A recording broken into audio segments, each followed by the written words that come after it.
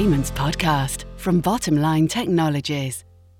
Greetings and welcome to the Payments Podcast, where this episode will map directly to the calendar. My name is John Gaffney, and we're going to weigh in today with our payment trends to watch across several business segments, from banking to corporate payments to fraud prevention and detection. Our guests are various subject matter experts from Bottomline who will give you a unique perspective on the coming year, embracing issues that are mission critical for all businesses. Among them, real-time payments, corporate payments, payments fraud, and the use of data to inform business decisions in all these areas. Our first and most important issue has to do with the speed and accuracy of payments all over the globe and across all business verticals.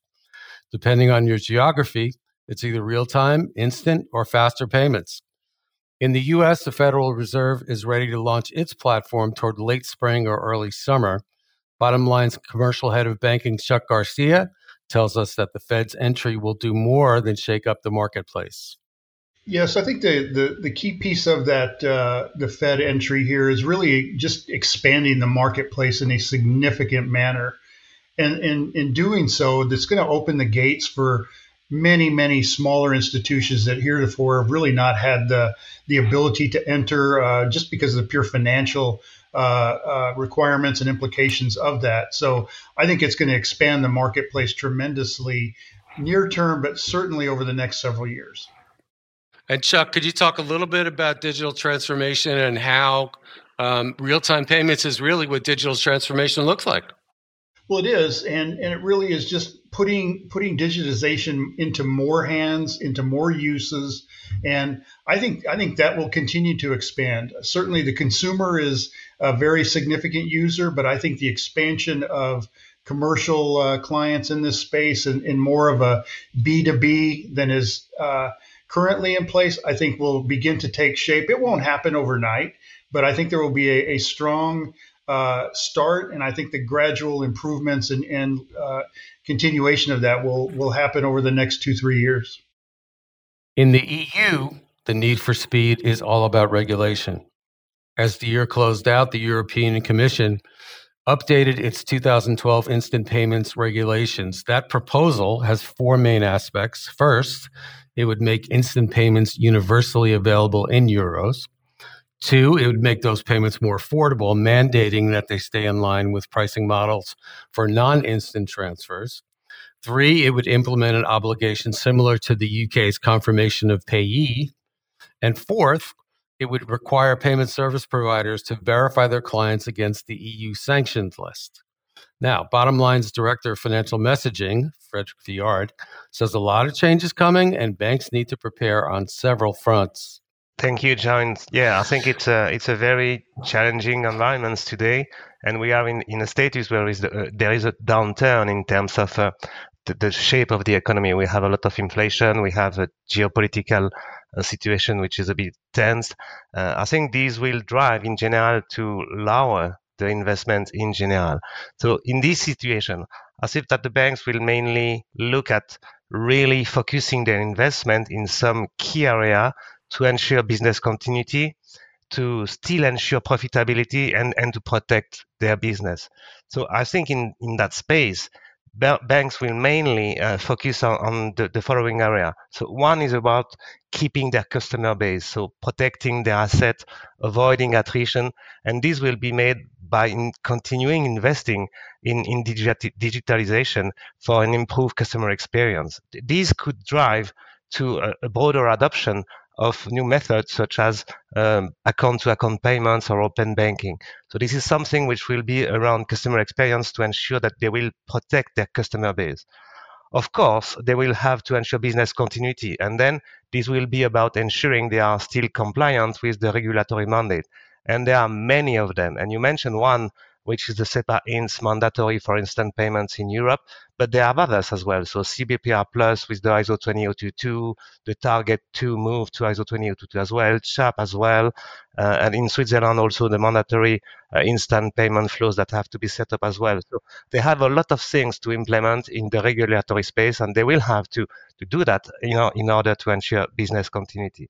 I think in that space we will have maybe some conflict, because in the current space, liquidity management and liquidity visibility will be a very important aspect, but in a different way for the payee or the payer, because the payer would like to buy now and to pay later, while the payee would want it to be paid as soon as the transaction is done. So we might have a bit of a conflict between instant payments, which are really liquidity move in an instant manner, while the credit card will allow you to pay later. So I think we will have some conflict in that space, which will be very interesting. And last but not least, I think they will still continue to fight against fraud, because it's a big risk for the banks in terms of credit risk, but also in terms of reputational risk. And beside that, we will have probably a stronger focus on sanction screening due to the geopolitical, let's say, environments. We already have a lot of let's say, sanctions list, and with people that we cannot pay, companies that you cannot pay, and things like that. So I would say that the three things that banks will probably focus on is keep their customer base to avoid attrition. So it will be around digitalization, focus on regulatory regime to be sure they are still on track with what has to be done, and fight against fraud and ensure that the sanction lists are applied appropriately. Of course, the underlying question for banks and businesses is not only the speed at which you will get paid, but how you will get paid. We expect digital transformation to run instead of walk in 2023, with AP automation at the center of business payments. PayModex commercial head Tom Dolan calls 2023 the year of digitized AP, which will have consequences for any business that sees more efficiency and accuracy in its future. Thanks, John. Glad to be here again. Always one of the highlights of the quarter.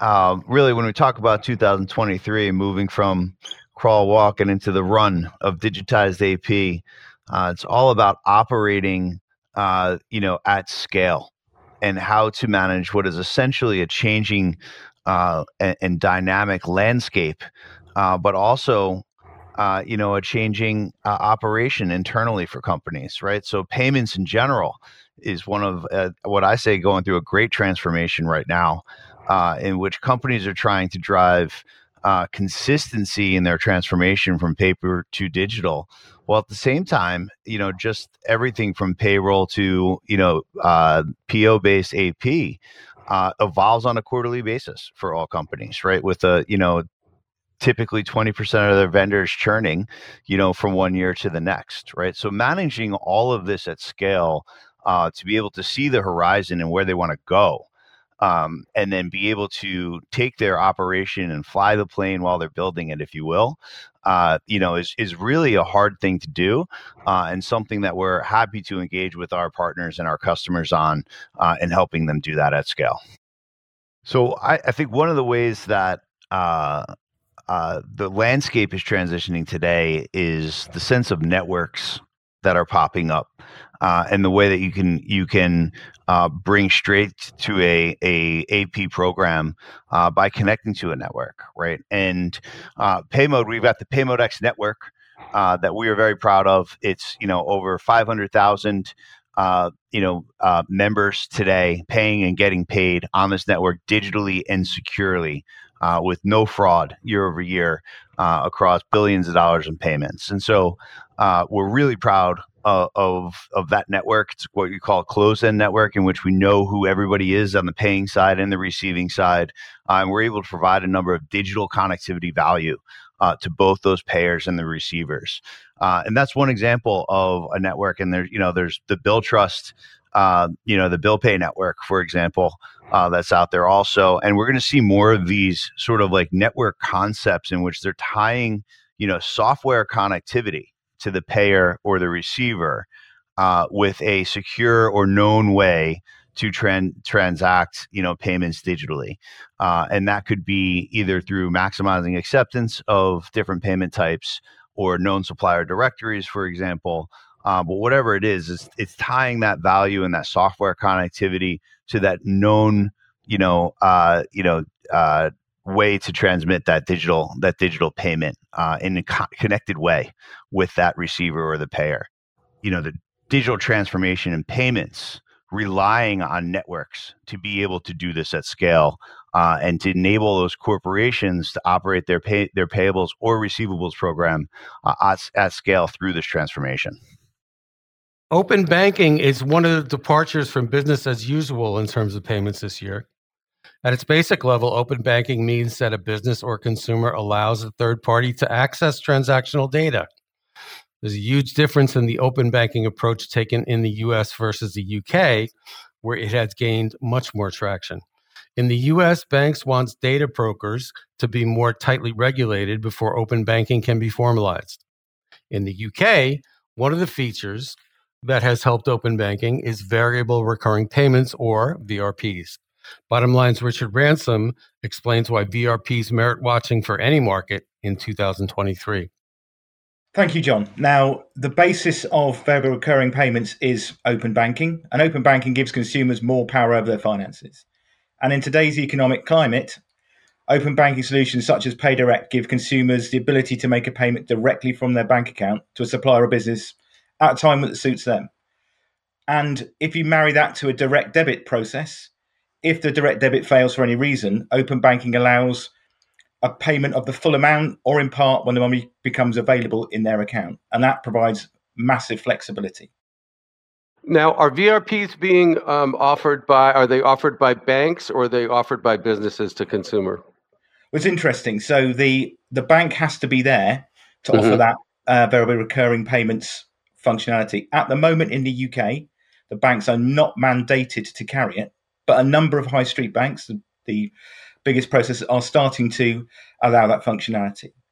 So you have to have a bank. You also have to have a biller. So the biller is there to give consumers the ability to transfer money on a recurring basis. And this could be rather than a one-off payment or as a new type of subscription.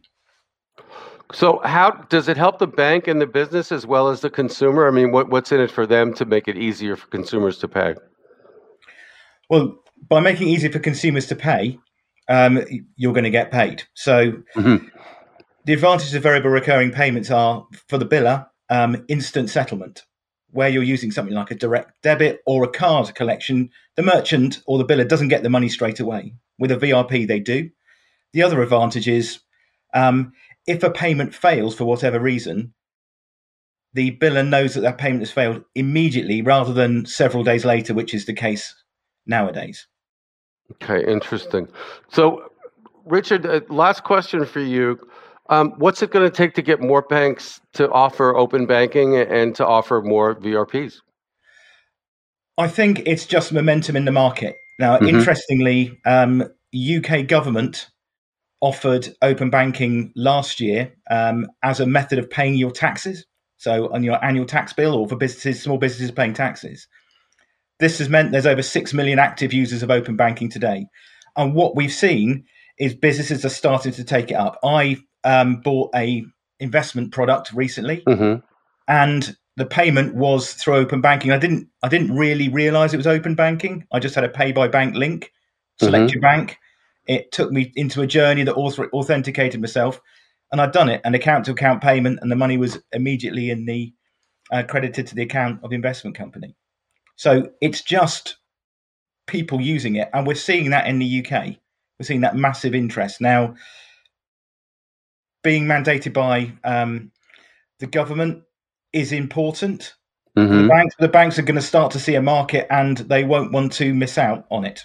So, as I said, we've seen banks like NatWest really picking up the baton, and what's going to happen now is lots of other banks will follow suit. We're absolutely convinced of that. Now, all of the issues we've discussed so far can be upended by payments fraud. Chris Gerda, Bottom Line's Risk and Fraud Prevention Officer, warns that fraud threats are outside of a business's control, but embedding fraud prevention measures are certainly within it.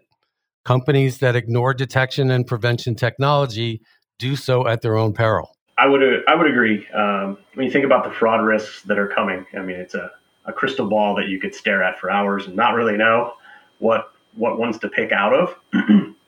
But the things that are constants are that it's going up.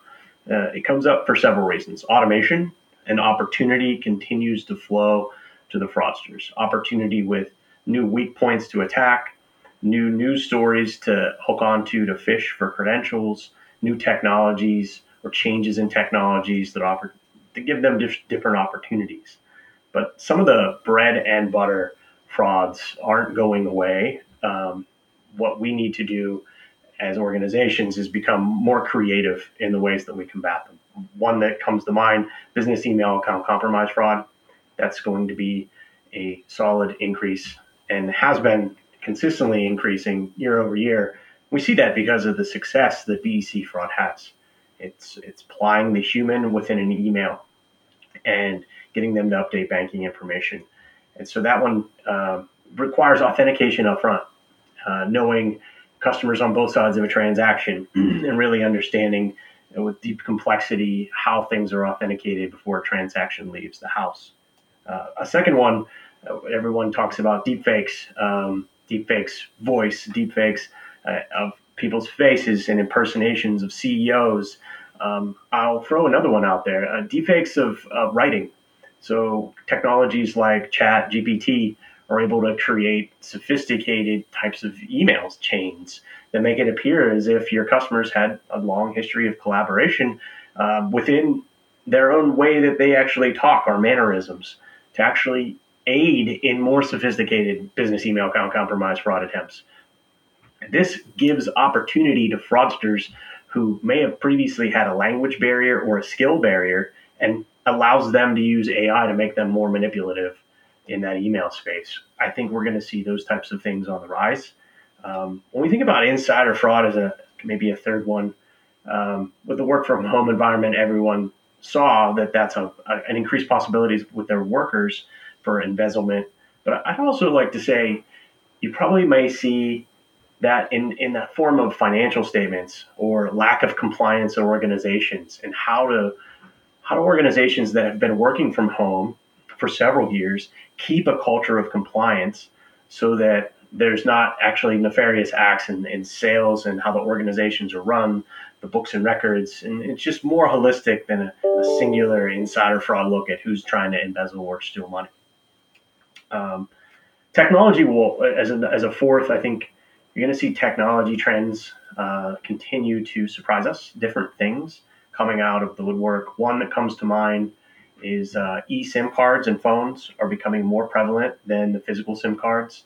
This provides ease of use for a customer to quickly change phones, but it also could provide a faster way for fraudsters to take over those phones. So as multi-factor authentication is the largest form of protection against many frauds, and that sits in your pocket on your phone, anything that changes the way those operate or are taken over or utilized needs to come with controls in place. Organizations need to realize this, especially when you think that work from home environment where everyone's operating from personal devices over business, and how you'll secure those and add layers of protection. Final one, I think, would be when we think of anti-money laundering and fraud, sometimes places look at them as separate. They're very much one and the same. One precludes the other. And there's just a lot of information and news about peer-to-peer payment fraud in both the United Kingdom and the United States, and how banks need to do more, create more data synergies, more data sharing, threat networks, so that they can understand proactively, not reactively, because that continues to be a spot of soreness, and that's more and more getting into legislatures and the actual lawmaking process, and banks are starting to move to collaborate. And a bright spot after talking about all the potential bad things, really, the tools to combat these are at our disposal in the form of technology tools, whether it's changing our policies or working with partners to collaborate more. One thing to remember is there's no one tool that solves all of these. It's a program that uses multiple tools that promote technology gaps and filling them. It creates a culture in an organization that has everyone raise their hand when something is wrong or off, with proper training to make sure that they know when to do that. And also, I would say, as well as we look more to technology to solve these fraud problems, make sure that you're keeping in tune with your technology partners that provide fraud prevention, because their roadmaps for their product are constantly changing and evolving, and they're coming out with things consistently to stay ahead of fraud, and making sure that you're reviewing that documentation, baking it into your program, and meeting with one another so that you can shake hands and know one another when something goes wrong is extremely important. More relationships are going to start up front with a hi, my name is, and this is how our security works and why I can benefit from you. And here's also, some other pieces of our product. It's becoming a forefront reason why technology companies are able to sell their products successfully. Security, how it's secured, is it done in a meaningful way that protects their customers, and how collaborative they are with their customers to make everyone successful. Okay, that's a wrap on our Payments Podcast 2023 Trend Outlook. We will return to these themes and others as the year progresses, so make sure you stay with us on SoundCloud, Apple, or Spotify's podcast platforms. See you next time.